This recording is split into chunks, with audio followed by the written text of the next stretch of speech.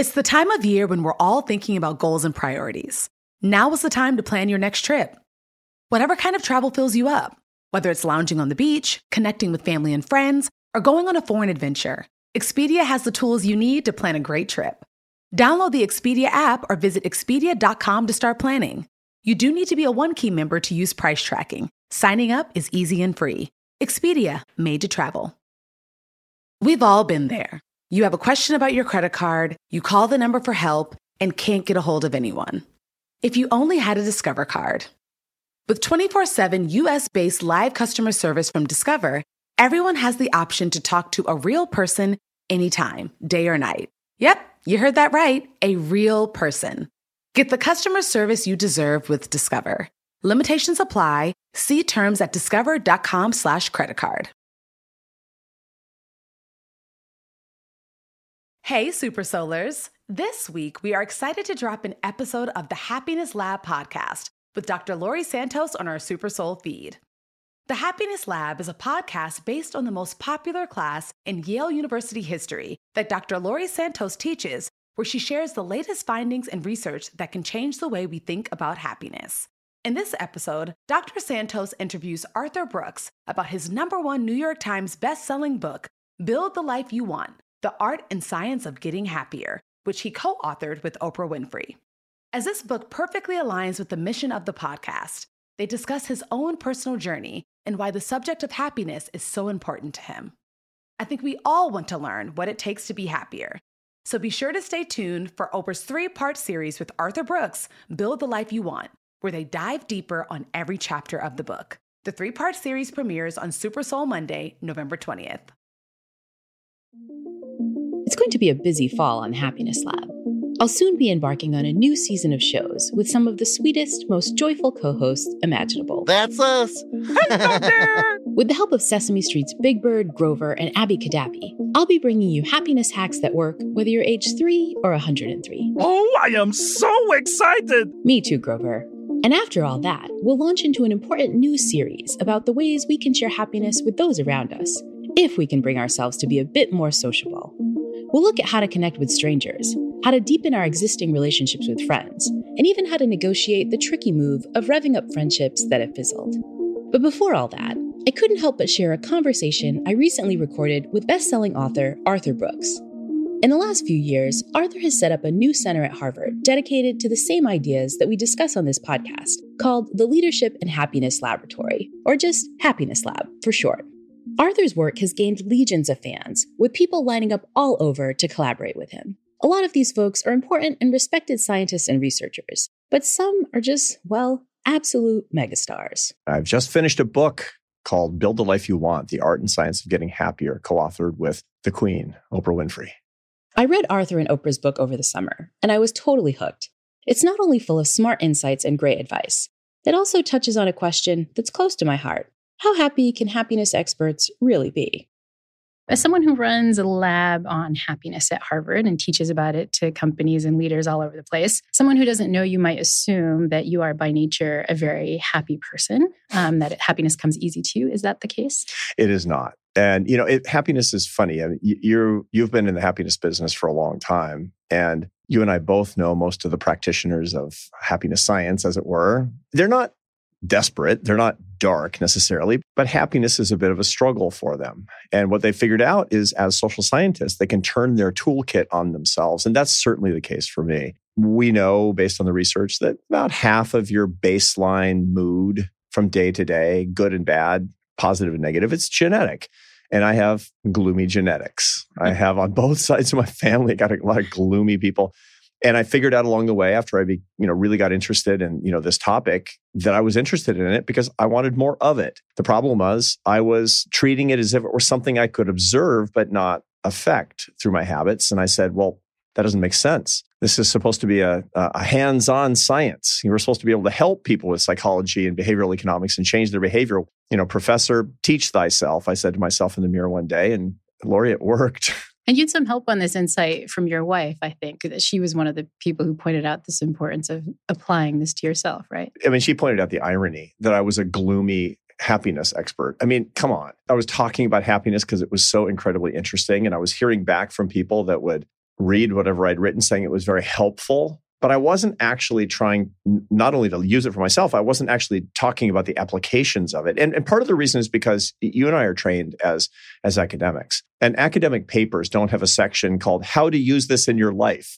On the contrary, that would get an automatic rejection from an academic journal. It would be stripped out by the editors. But that's really what people need, isn't it? And my wife was the one who pointed out that I was doing work that could be useful, but wasn't. I think her words were, "Don't you have a PhD for a reason?" And she was right. And it changed my life. And one of those changes was really like writing down what you wanted to do. I love this idea that you wrote yourself a mission statement when you came to this work. What was in the mission statement? The mission statement was, I had a lot of different iterations, but they all came down to the following.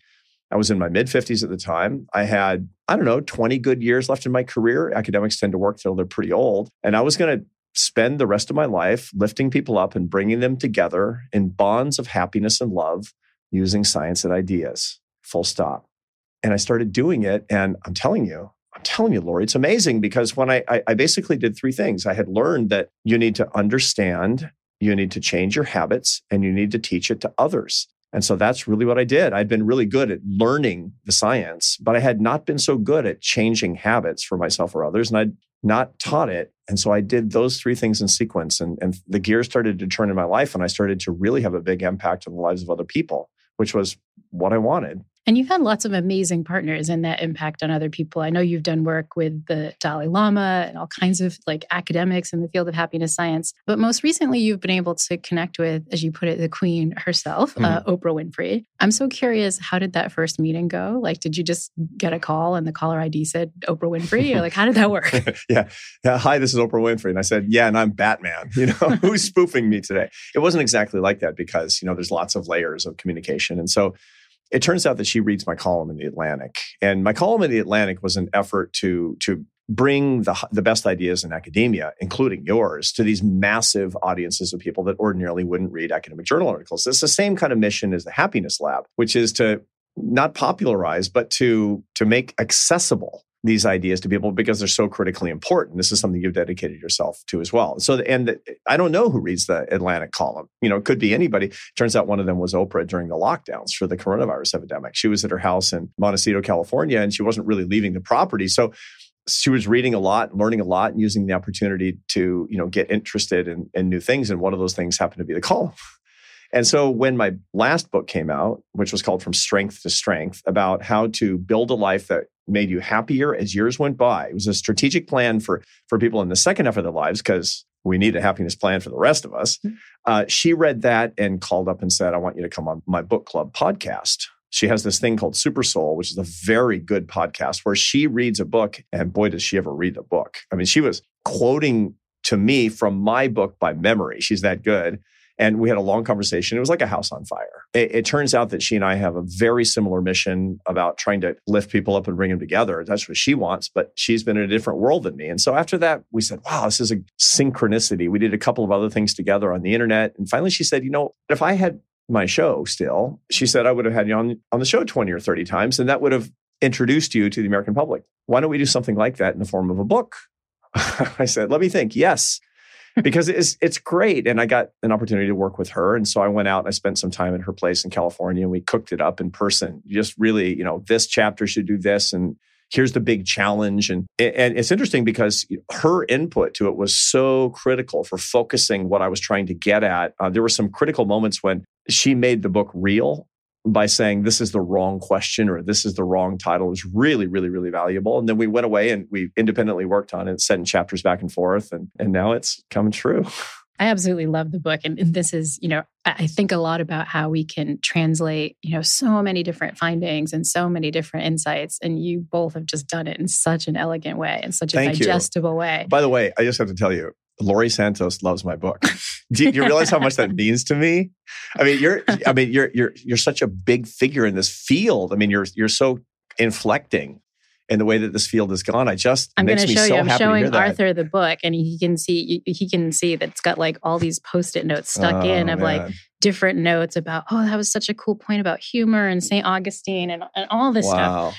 So everyone listening should get it. Yeah. Thank you. You're made. Thank you, Lori. I really, really appreciate that a lot because your work has meant so much to me. Oh, ditto. But I mean, so one of the big premises of the book that I absolutely adored is this idea that happiness is not a destination, it's a direction. It's not a state of being, it's a state of doing. What do you mean with that? Everybody, when you ask them, what do you want? They say, I want to be happy. And Socrates says, and St. Augustine says the same thing, he says without proof, because it's so obvious that everybody wants to be happy. But actually that's craziness, because happiness as a destination is completely unattainable. And you've said this in your show and you've said this in your research for so long, that we need unhappiness in our lives to stay alive, by the way. I mean, the work on emotions that you've contributed to and that so many of my colleagues here at Harvard have as well, on the science of emotion, that negative emotions keep you alive. Sadness, disgust, anger, grief, these emotions, these basic emotions, we need them or we'll die. And if we have these things, we can't have pure and unremitting happiness. So it's the wrong goal. It's a goal that we can't attain. It's El Dorado, the city of gold in South America that the Spaniards died keep trying to find because it didn't actually exist.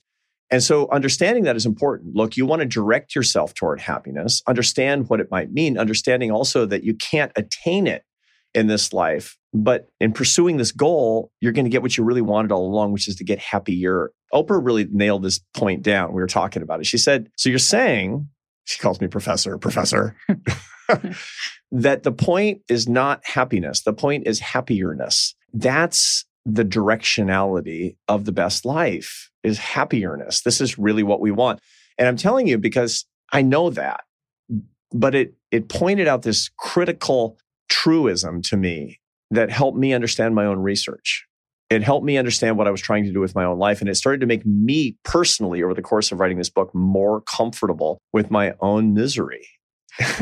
Because in that happiness, I can use that unhappiness. I can grow and learn from that unhappiness and have it be part of my happierness. So in this journey towards happierness, you also make the point that we need to get the coordinates right, which is tricky because we need to know what happiness or happierness really is. Yeah. And so give me your definition of happiness. What are the different parts? There are a lot of definitions of happiness that have come up in the social science literature. And, that's disconcerting to a lot of people, as if we somehow disagreed across the field. And that's not true. I was trained as an economist. We'll forgive you. Yeah, I know. But I've tried to, make my way over to the psychology world along the way. For example, economists, you say, what's money? I mean, it's the currency of everything that we're doing, sort of like happiness is the currency of how we're trying to build our lives. And economists will say it's a medium of exchange. No. It's a store of value. Those are both true, and it depends on what you're actually trying to get at. And so if you look at the science of happiness, just to descriptively understand what the experience of happiness is, it's one thing. But if you're trying to build a definition of happiness that helps people put together a game plan for how to get happier, that's a different thing. And that's usually how I come at it, because I'm trying to do something that people can use to build their lives, aka the title of the book, How to Build the Life You Want. So I think about happiness in terms of the 3 macronutrients of it. And again, this is completely compatible with all the more traditional psychological definitions of happiness. So the 3 macronutrients are sort of the protein, carbohydrates, and fat of happiness, which you need in balance and abundance to score high on the happiness indices. And again, there's a ton of psychometrically valid ways to measure well-being that you and I have worked on over the course of our careers. There are a lot of bad ways to do it too, but there are a lot of good ways. And you find that people who score high, they're balanced and abundant in 3 dimensions: enjoyment, satisfaction, and meaning. You need to enjoy your life, which by the way is not straightforward, not the same thing as pleasure. You need to have satisfaction, which is really paradoxical because it's, Mick Jagger saying, I can't get it. The truth is you can get it. You can't keep it, which is a real problem. And last but not least, there's meaning. And meaning is just completely full of sadness and difficulty and sacrifice. And so the result is, ironically, that it requires a lot of unhappiness in that. So each one of those macronutrients takes a game plan, as it turns out. And that's a lot of what we write about in the book, how to get it, and then how to embrace the inevitable unhappiness that comes along with it so that you can have happierness along the way.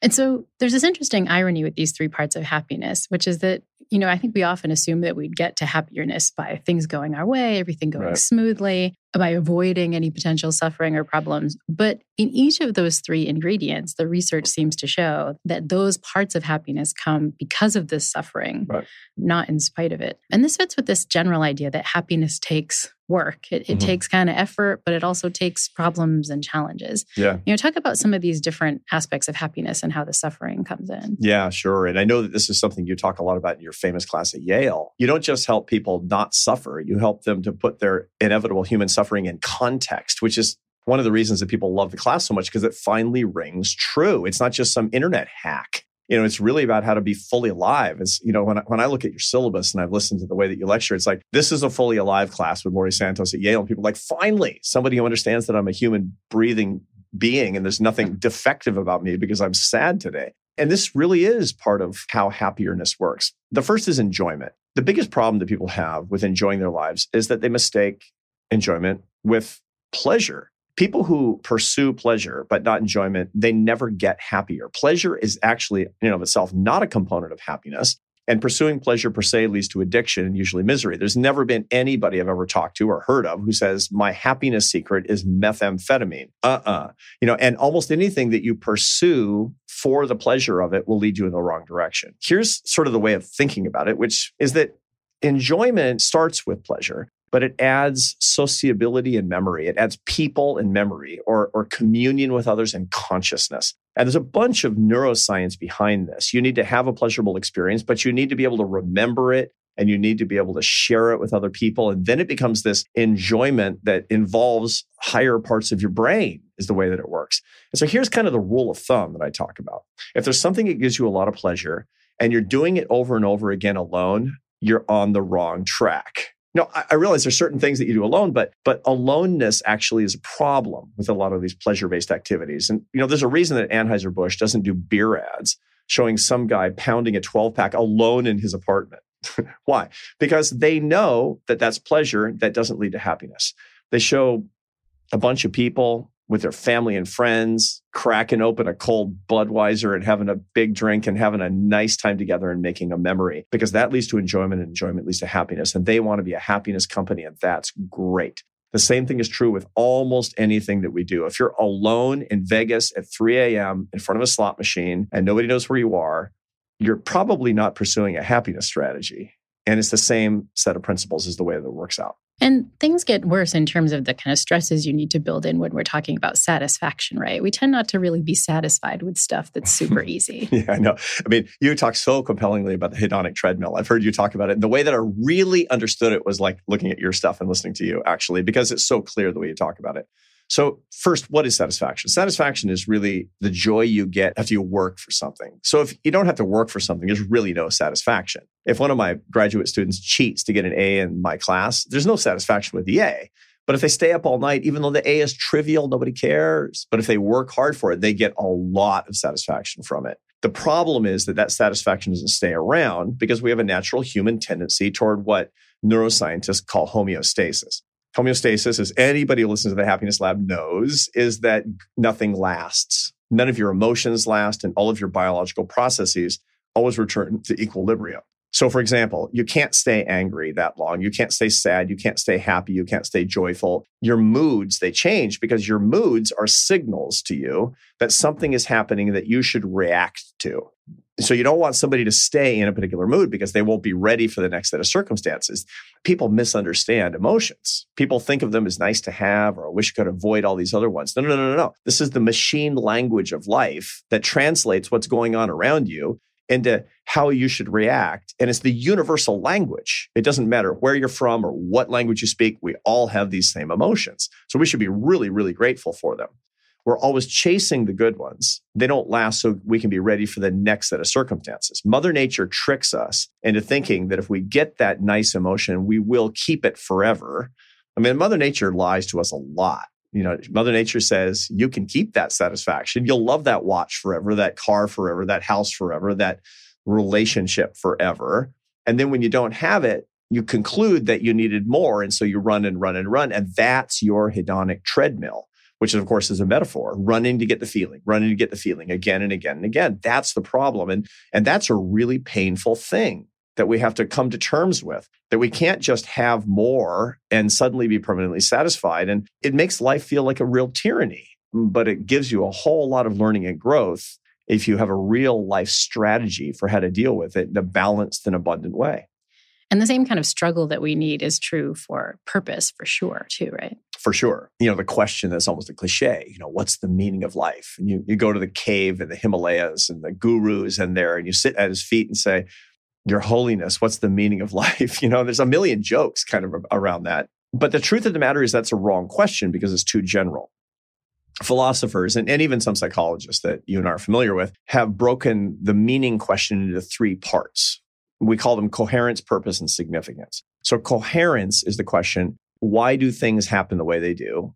The purpose question is, what am I trying to do with my life? What's the arc of my life? What's the goal of my life? And significance is, why does it matter that I'm alive? And you need answers to those questions. I've actually found that there's a kind of a 2-question diagnostic I can ask my students or anybody that they need answers to. If they don't have answers, then they have a meaning crisis. Question number 1, why are you alive? Question number 2, for what would you be willing to die today? And it's extraordinary how many people can't honestly answer that question to their own satisfaction. I mean, some people will give you answers that are plausible, but they don't actually believe them. And you see this with a lot of young adults, that one of the biggest problems that they have is they can't answer those questions, which is signaling, blinking lights on the 747 dashboard of happiness, of coherence, purpose, and significance, is they can't answer those 2 questions. Why am I alive? And for what am I willing to die? I remember with my own kids, I have adult kids, and it's super fun for them to, be the children of a social scientist, as you can imagine, because Dad's working on a book. He's asking a lot of questions. You asked him the 2 questions again, Dad? Yeah, I know, for sure.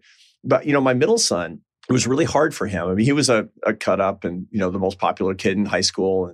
But he wasn't actually happy. And it was really a meaning crisis for him. And I remember asking those questions like, I don't know, Dad. And when it was time for him to go to college, this is where the rubber hits the road. This is where you can use this to help people you love. I said, you shouldn't go to, and this is hard for me, I'm a college professor. You shouldn't go to college until you have some answers to these questions. How are you going to find the answers to these questions? And he thought about it and he said, he's a big kinetic boy. He's a big, hardworking, strong, handsome. He's 6'4". And he said, I want to go work with my hands by myself. And he became a dryland wheat farmer for 2 seasons. It's amazing. He was digging rocks out of the soil and building fences and cutting down trees and spending long days by himself. And then he joined the Marine Corps, which was a hard thing to do. And boy, they ever test you. And he became not just a Marine, he became a Special Forces Marine. He's a scout sniper in the Marine Corps, which is scary for me and his mom, I can tell you. But he's got answers now. He found the answers 6 years later after graduating from high school. If you ask him, I'll say, his name is Carlos. I say, Carlos, why are you alive? And he says, because God made me. I say, Carlos, for what would you be willing to die today? Immediate. He says, my faith, my family, my friends in the United States of America. Mic drop. Very solid. They might not be the answers of every single listener to the Happiness Lab, but they're his answers. And that's the point. That's how we actually find the answers. And he found those answers through pain. I'm telling you, becoming a scout sniper in the Marine Corps entails lots of broken bones, lots of pain, and a lot of fear too. And that's how we find it. That's one of the examples of how unhappiness is key to our happiness. And the other way that our mind gets happiness wrong isn't just that we kind of neglect the importance of some of these painful moments, in terms of seeking purpose and things like that. We also are really evolutionarily drawn to some of the bad stuff. We kind of have this bias to finding suffering and bad things all around us. Yeah. Talk about why we're wired to have this not so good outlook on life. Yeah, there's a lot of work that's been done in our fields about, for example, negativity bias. And negativity bias is basically pay more attention to the bad than the good, because the good is nice to have, but the bad can kill you. So there's a very strong evolutionary argument about why we would be sort of, negatrons, as my kids would like to say, somebody who's always being super negative all the time. But 500,000 years ago in the Pleistocene, you're looking around, a face that's smiling sweetly at you is nice to have, but a face that's frowning at you, if you ignore it, might be the death of you. It makes a lot of sense for you to be more attuned. Some people even believe to have more brain space dedicated to negative emotion than positive emotions. And neuroscientists disagree on all this because neuroscientists disagree on absolutely everything. And a lot of them actually believe that we're built to feel the pain because the pain actually keeps us alive so that we can survive and pass on our genes and fight another day. Now, interestingly, we tend to look in the rearview mirror more positively than negatively, which is called fading affect bias.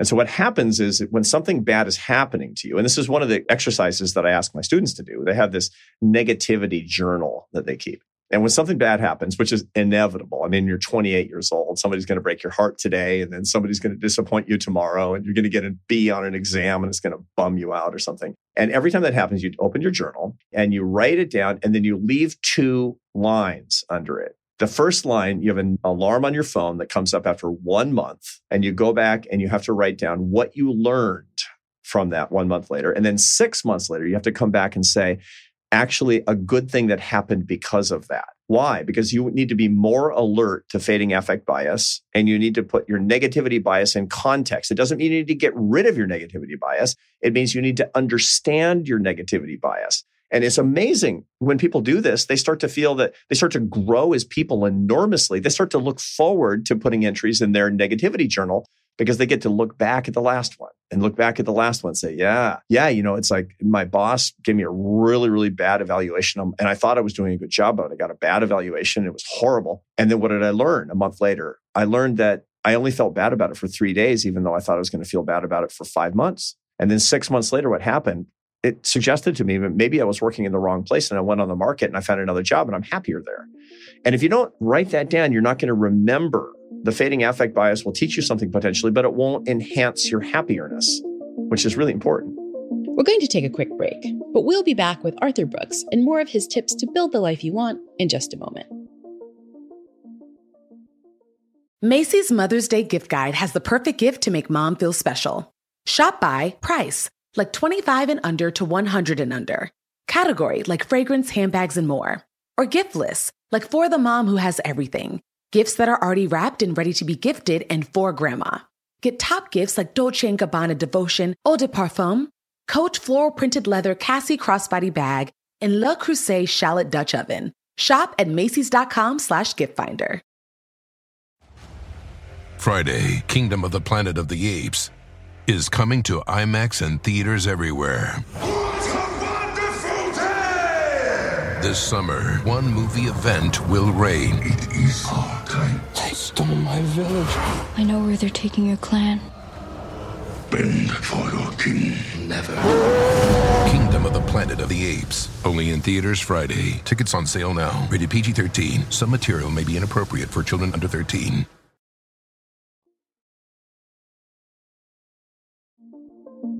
Before the break, happiness expert Arthur Brooks was explaining how keeping a journal can help us put our feelings into perspective. A bad grade or breakup might bring heartbreak in January, but when we look back from June, it's just not so bad. That's advice we can all learn from. But in the new book he wrote with Oprah, Build the Life You Want, The Art and Science of Getting Happier, Arthur makes it clear that we shouldn't fear being scared, disappointed, or sad.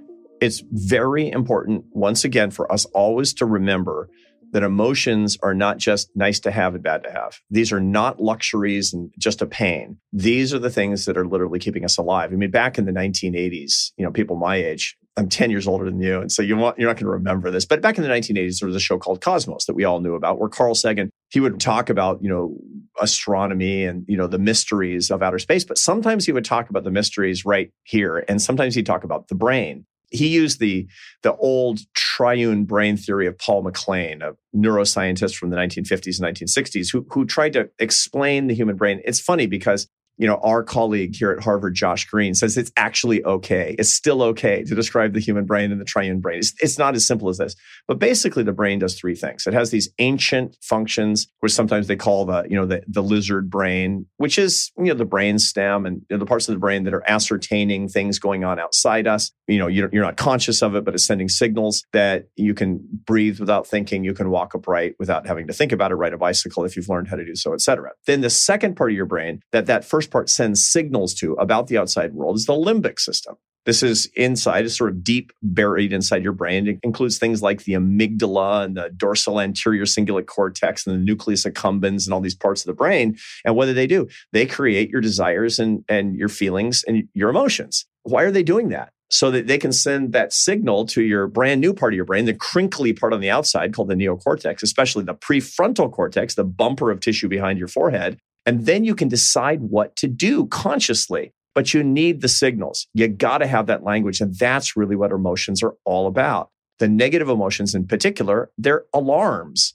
Go do something. And they're all evolved for an incredible purpose. Anger and fear, it's because there's a real threat to you. It might be a threat to your well-being. Now, that's maladapted. When somebody points a gun at you, it makes you feel a particular way. And you might feel the same way when you get somebody writes something mean about you on Twitter or X or whatever we call it right now. And that's a maladapted, modern version of that you need to manage, but you can't manage it till you understand it. Disgust is a basic negative emotion. That's actually a part of the brain called the insula or the insular cortex that governs disgust. The idea is that you should feel disgust for something that's a pathogen might kill you. You need that. The problem is when that's maladapted in modern life, when people use it to make you feel disgusted about people who disagree with you politically.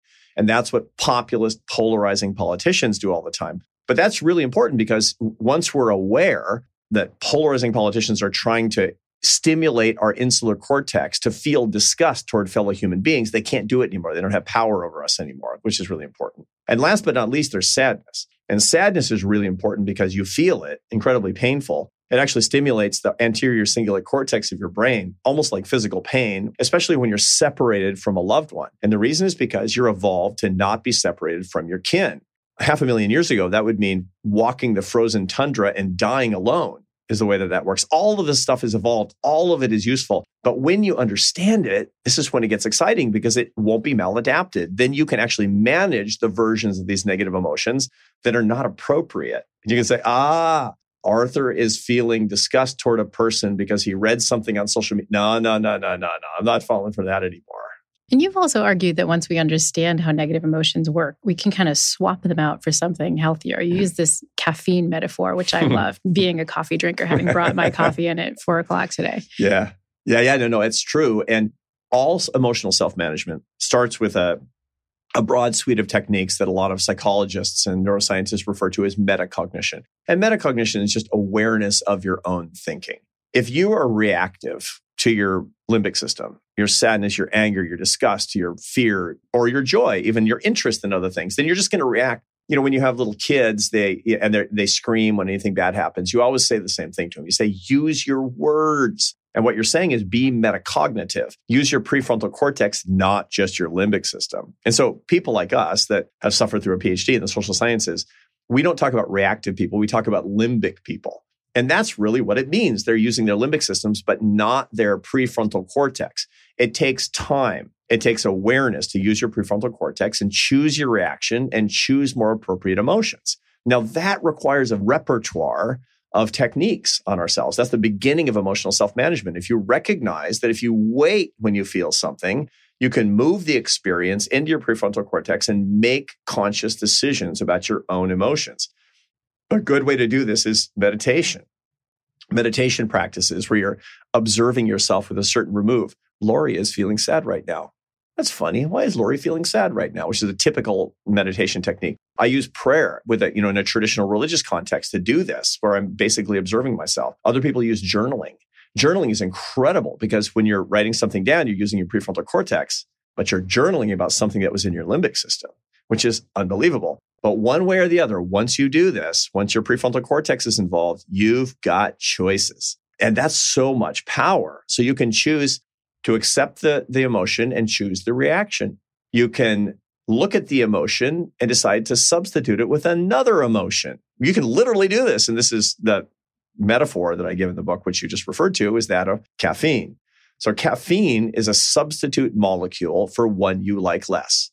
Most people think if I drink caffeine, it peps me up. It doesn't. It blocks a molecule that makes you feel too relaxed. You get up in the morning and there's this molecule in your brain called adenosine that's floating around, and it has receptors that the molecules go into. And the molecule goes into the receptor for adenosine, it makes you lethargic. So what does caffeine do? Caffeine looks just like adenosine. It fits into the receptors. It goes into the parking spots of the adenosine receptors. Adenosine can't get in. You actually feel like you have more energy. And if you drink too much coffee, there's not any adenosine, you feel jittery.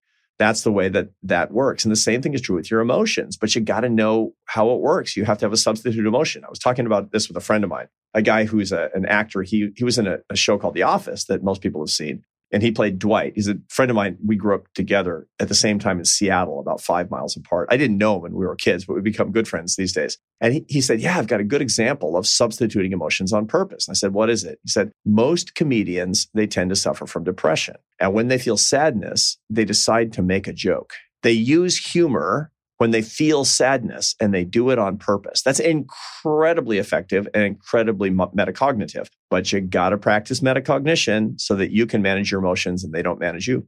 But in addition to swapping our emotions out, you've also talked about a different way to get out of our emotions altogether. And that's just to stop focusing on the self. It's not our brain anymore. We're just not there. What do you mean here? What does getting out of our own self-focus look like? So there's really 3 choices when you're feeling something and you're metacognitive enough to recognize the emotion.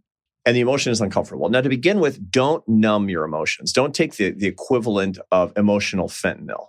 What we don't want is to not feel anything. And by the way, when people engage in many addictive behaviors, drugs and alcohol, what they're really numbing is not their physical pain. They're numbing their emotions. They're trying to get rid of them. That's a bad idea because, once again, we talked about this before. You need your emotions. What you want to do is blunt it in a lot of cases. And there's really 3 ways to do this with metacognition. Number 1, choose the reaction you want, notwithstanding your emotions. Number 2 is substitute a different emotion, which we talked about before. And number 3 is decide to disregard the emotion by not focusing on yourself.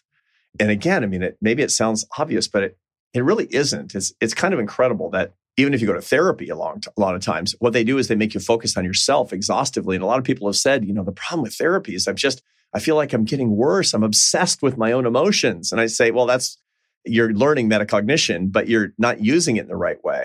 A lot of times the right solution is to decide to disregard your own emotions and focus on what's going on outside. And by the way, it's an incredible relief to have this in your emotional arsenal. There's this famous Zen Buddhist koan. Zen Buddhism is taught to junior monks largely on the basis of riddles. And it's questions that the senior monks will ask them questions like, what is the sound of one hand clapping? And you say, well, it doesn't have an answer, but it does. One hand clapping is an illusion. It only becomes a real sound when you add a second hand. What that koan is about is the illusion of your own individuality. Lori doesn't exist in this conversation except in an interaction with Arthur. That's how that koan is ultimately deciphered, and it shows the illusion of individuality, which is called emptiness in Buddhism. Here's another koan. A junior monk is walking along the road, and he sees a senior monk coming toward him. He stops the senior monk, and he said, where are you going? The senior monk says, I'm on a pilgrimage. The junior monk is immediately interested and says, where is your pilgrimage taking you? The senior monk says, I don't know. He says, why don't you know? And the senior monk says, because not knowing is the most intimate. That's a koan that talks about the incredible knowledge that you get simply by observing and not thinking about your own intention. This is incredibly important that we can live this way. You can look at the Eiffel Tower and be amazed, or you can take a selfie of yourself in the Eiffel Tower, which really becomes a picture of you. And we're going through life with just pictures of us and contemplating our emotions and who am I and how am I in relation to all these things that I'm doing? And it's just, Lori, it's just terrible. It's just terrible. It's tedious. It's the kind of thing we get wrong so often. I see so many articles about self-care and, treat yourself and these things. And it's like, the real way to feel better is to actually become no self, right? To start paying attention to others or other care, right? Other care. And you talk about this so much with your students. There's a reason you're telling your students to go out and do something kind for somebody else. It's not just because the other person needs it. It's because the person who does it needs it. They need to be the I self, which is the observer of life, and not the me self, which is the observed. Serving other people is a way to do this. There are other ways to do this that a lot of young people need to understand as well, which is, for example, getting rid of all the mirrors in our life. Now, that might be literal. I have a guy that I work with, and he was the dreaded fitness influencer. He was a fitness model on magazine covers, but also in social media. And he never ate anything he liked for 10 years. And he had single-digit body fat and really highly visible abs. And he said he felt horrible and unhappy. And so he tried to figure out how to get out of it. This guy is an adept. He's a spiritual adept. He figured this out on his own. I'm not that smart. I couldn't do this. And here's how he did it. He moved into a new apartment. He took every mirror out of the apartment and he showered in the dark for a year. And he was cured. He was cured because he realized it didn't matter how he looked to himself or even how he looked to other people. Now, there's another way to do that, which is to get rid of all your notifications on social media. Those are nothing more than mirrors. Never take another selfie, or at least don't take any more selfies for a month. See how that feels. Get rid of all the mirrors in our lives, because then we're looking outward and we can enjoy life for the first time, maybe in a long time. It's time for another short break, but the Happiness Lab with Arthur Brooks will be back again in just a moment. Friday, Kingdom of the Planet of the Apes is coming to IMAX and theaters everywhere. What a wonderful day! This summer, one movie event will reign. It is our time. They stole my village. I know where they're taking your clan. Bend for your king. Never. Kingdom of the Planet of the Apes. Only in theaters Friday. Tickets on sale now. Rated PG-13. Some material may be inappropriate for children under 13. Are you ready to unlock your inner greatness? If so, make sure to listen to my podcast, The School of Greatness, hosted by me, Lewis Howes. Join me as I sit down with world-class performers, entrepreneurs, and thought leaders to uncover their secrets to success with new episodes every single week. Whether you're striving for personal growth, business mastery, or simply seeking inspiration, The School of Greatness has something for you, and you can find it on SiriusXM, Pandora, or wherever you listen to your podcasts. Subscribe and follow to the show so you never miss an episode, and start your journey to greatness today.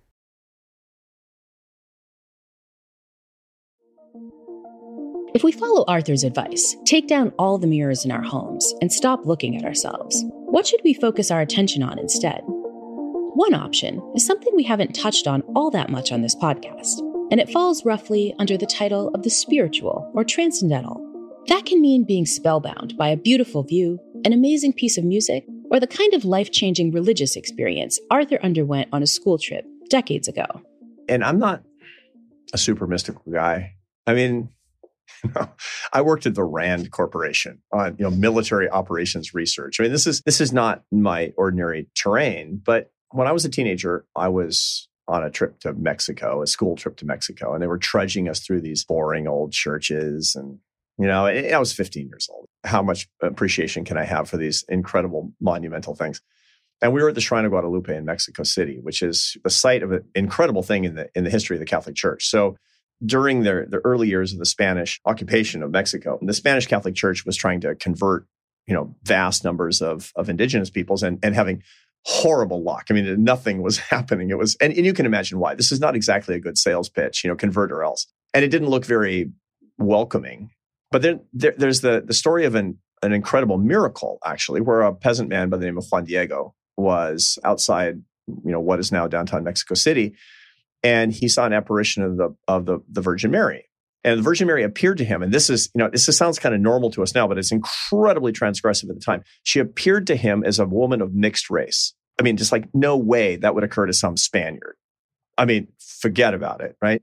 She was appearing to Juan Diego as if she could be related to Juan Diego. And furthermore, that she was the mixture of all of the peoples of the world. That's how it is interpreted. And as the story goes, and again, I mean, some people believe it and some people don't believe it, she appeared to him and imprinted herself on the tilma, sort of the poncho of Juan Diego. And he showed it to the bishop, and the bishop didn't believe him. And, it goes back and forth in these typical stories, the way that they work. And these miracles, these apparitions of the Blessed Virgin Mary, which have happened in Catholic history all around the world. The tilma still exists of Juan Diego. And, some people say it's authentic and, some people say it's not authentic, et cetera. It's just exactly what you'd expect. But it's sitting in the Shrine of Guadalupe in Mexico City. And I went there when I was 15 years old and whatever. What is this thing? What is this legend? I don't know. And I looked at it and again, I wasn't Catholic. I didn't know any Catholics. And I'm staring at it and she was staring at me. Now, to be sure, I could be looking at Elvis on velvet and the eyes would have followed me. I mean, that's a technique. I understand how that works. But it had a big impact on me. It made me hungry for more transcendental, more mystical truths. And so I started to read as a kid. As just a musician. That's all I was doing in those days. All I wanted to do was play music and goof off. But I couldn't stop reading. I was reading about various mystical traditions, about different religious traditions. It just, for some reason, that sparked a hunger in me, that experience. And I couldn't get it out of my mind. I couldn't get it out of my head. And I converted. I became a Catholic.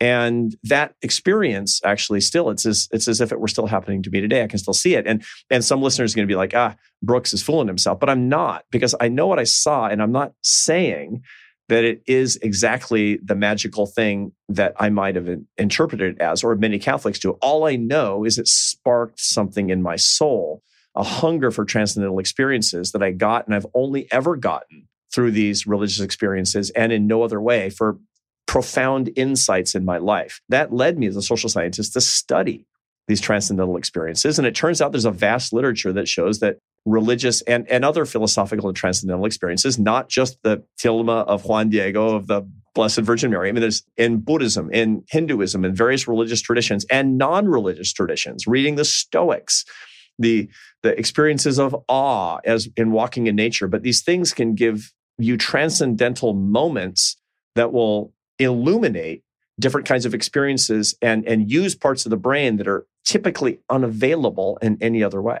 And so we don't often think about these transcendent experiences as being connected with happiness, but there's lots of social science research that suggests that they really are connected with feeling happier. So walk me through some of the evidence that these kinds of moments of faith are really connected with improving our well-being. So we find that when people have these transcendental experiences, they're much, much closer to the sources of meaning in their life. So we talked about this a minute ago. Why am I alive, and for what am I willing to die? My Catholic faith answers those questions. It really does, right? And having the answers to those questions is critically important. They talk to you about the coherence of life, the purpose of life, and the significance of life. And so providing answers to that is no joke. From a neuroscientific perspective, they stimulate parts of the brain that are very hard to access in any other way. You know, the whole idea of accessing the periaqueductal gray of the brain, this is implicated in deep feelings of calm, of belongingness, of deep feelings of love that are very hard to find otherwise.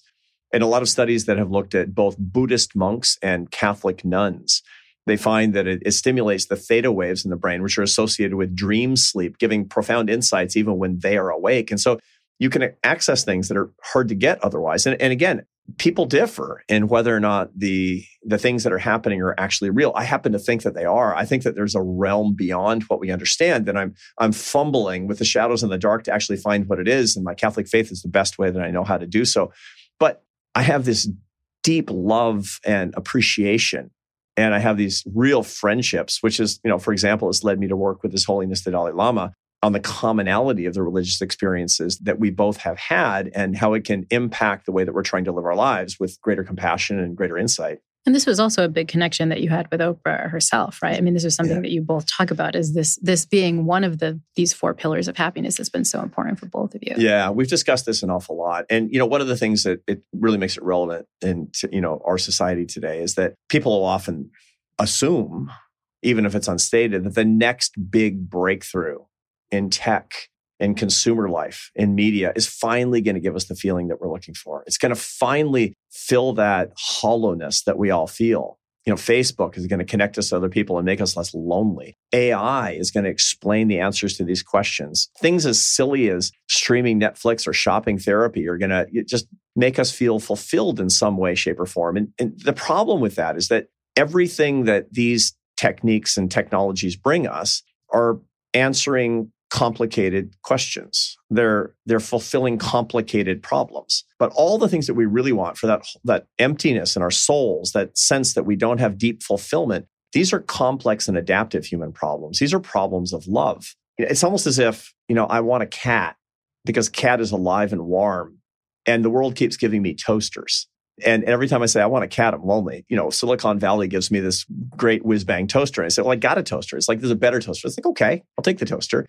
But then I keep wondering what's actually wrong. Only these transcendental approaches to life about understanding a love of the divine, or at least trying to understand some of the cosmic forces of the unseen of our lives by reading Marcus Aurelius and Epictetus, or walking in nature, or trying to absorb. This is what Schopenhauer talked about. Schopenhauer was an atheist, but he believed we couldn't get it. We couldn't get the reality. And the only way that you could was unusual moments of insight, typically through music. Only then, Schopenhauer believed, we could have these transcendental moments of absolute clarity. which is the complex, not the complicated. So maybe it's studying and listening to the great works of Johann Sebastian Bach, which has been a good deal of my life. I've made my living as a musician off and on through various parts of my life. And that's what we all need to get in touch with. And for me, religious faith is the best, most efficacious way to do so. And again, none of this discussion is who's right.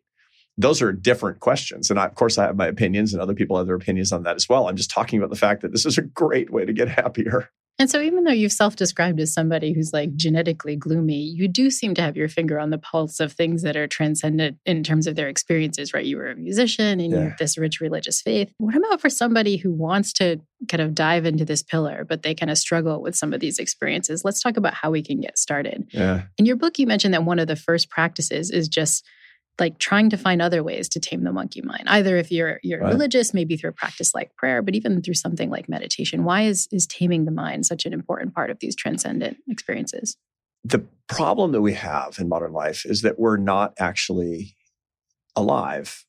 There's a famous book that many of the Happiness Lab readers will have read, and if they haven't, order it today, called The Miracle of Mindfulness by Thich Nhat Hanh, the great Vietnamese Buddhist monk. And it starts with this description of washing the dishes.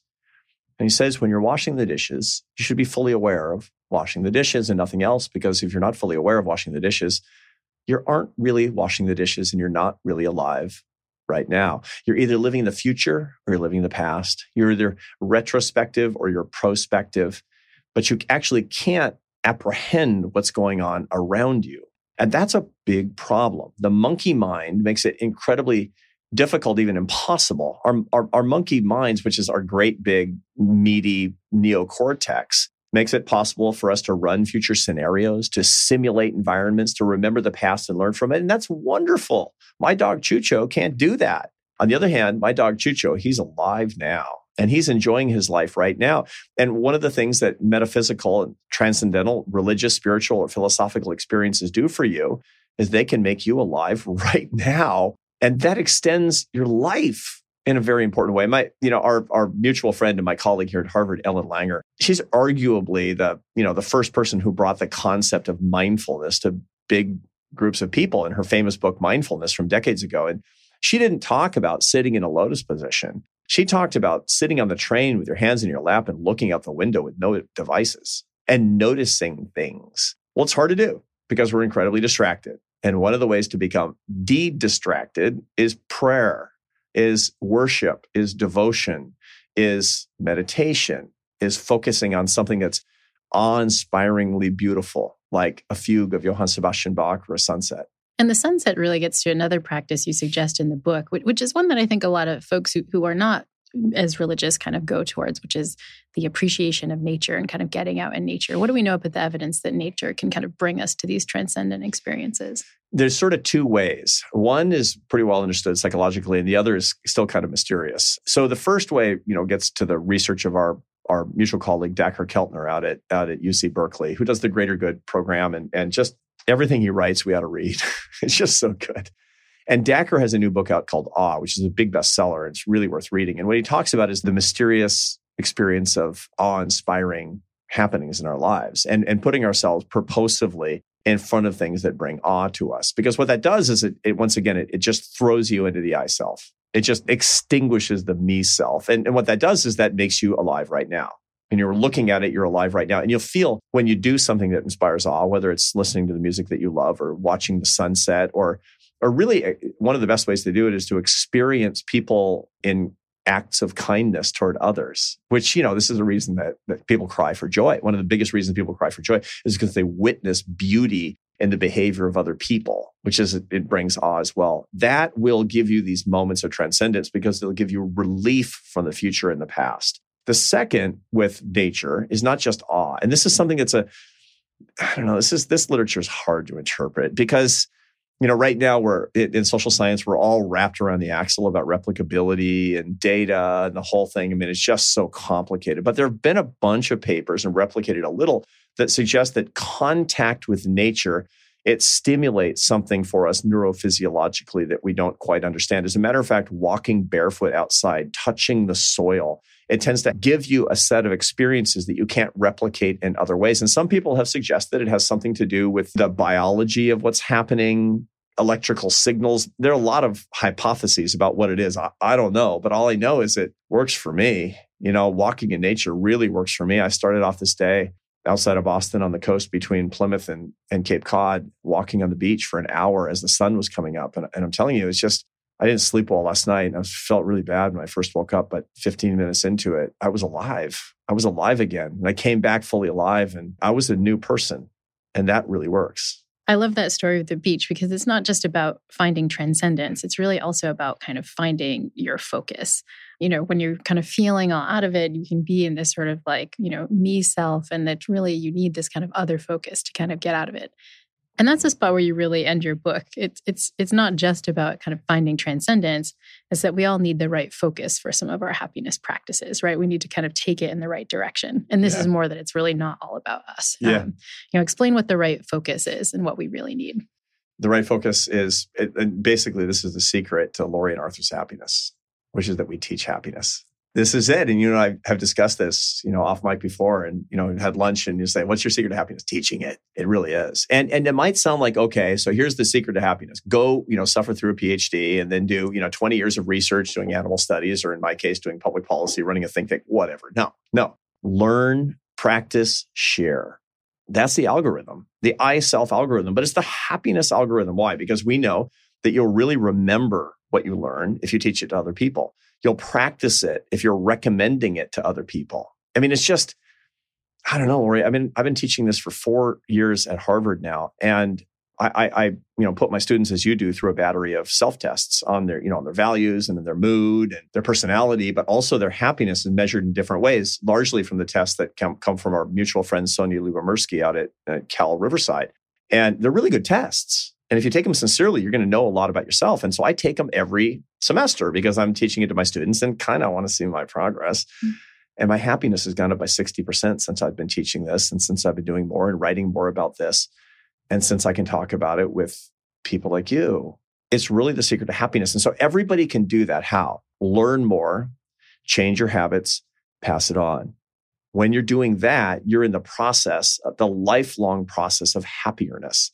It works for Lori, it works for Arthur, and it's going to work for everybody listening to us. And it's one of the reasons that everyone out there should right now not just go out and buy Arthur and Oprah's new book, but they should share it with other people. Read it, dog ear it, and then give it away to someone else. Thank you so much for taking time. Thank you, Lori. Thank you for your work. Lab. You've enriched my life a lot with your research, with your show, and now with your friendship. Oh, ditto. If you want even more of Arthur and Oprah's ideas on how to pursue greater happiness, I can't recommend their book enough.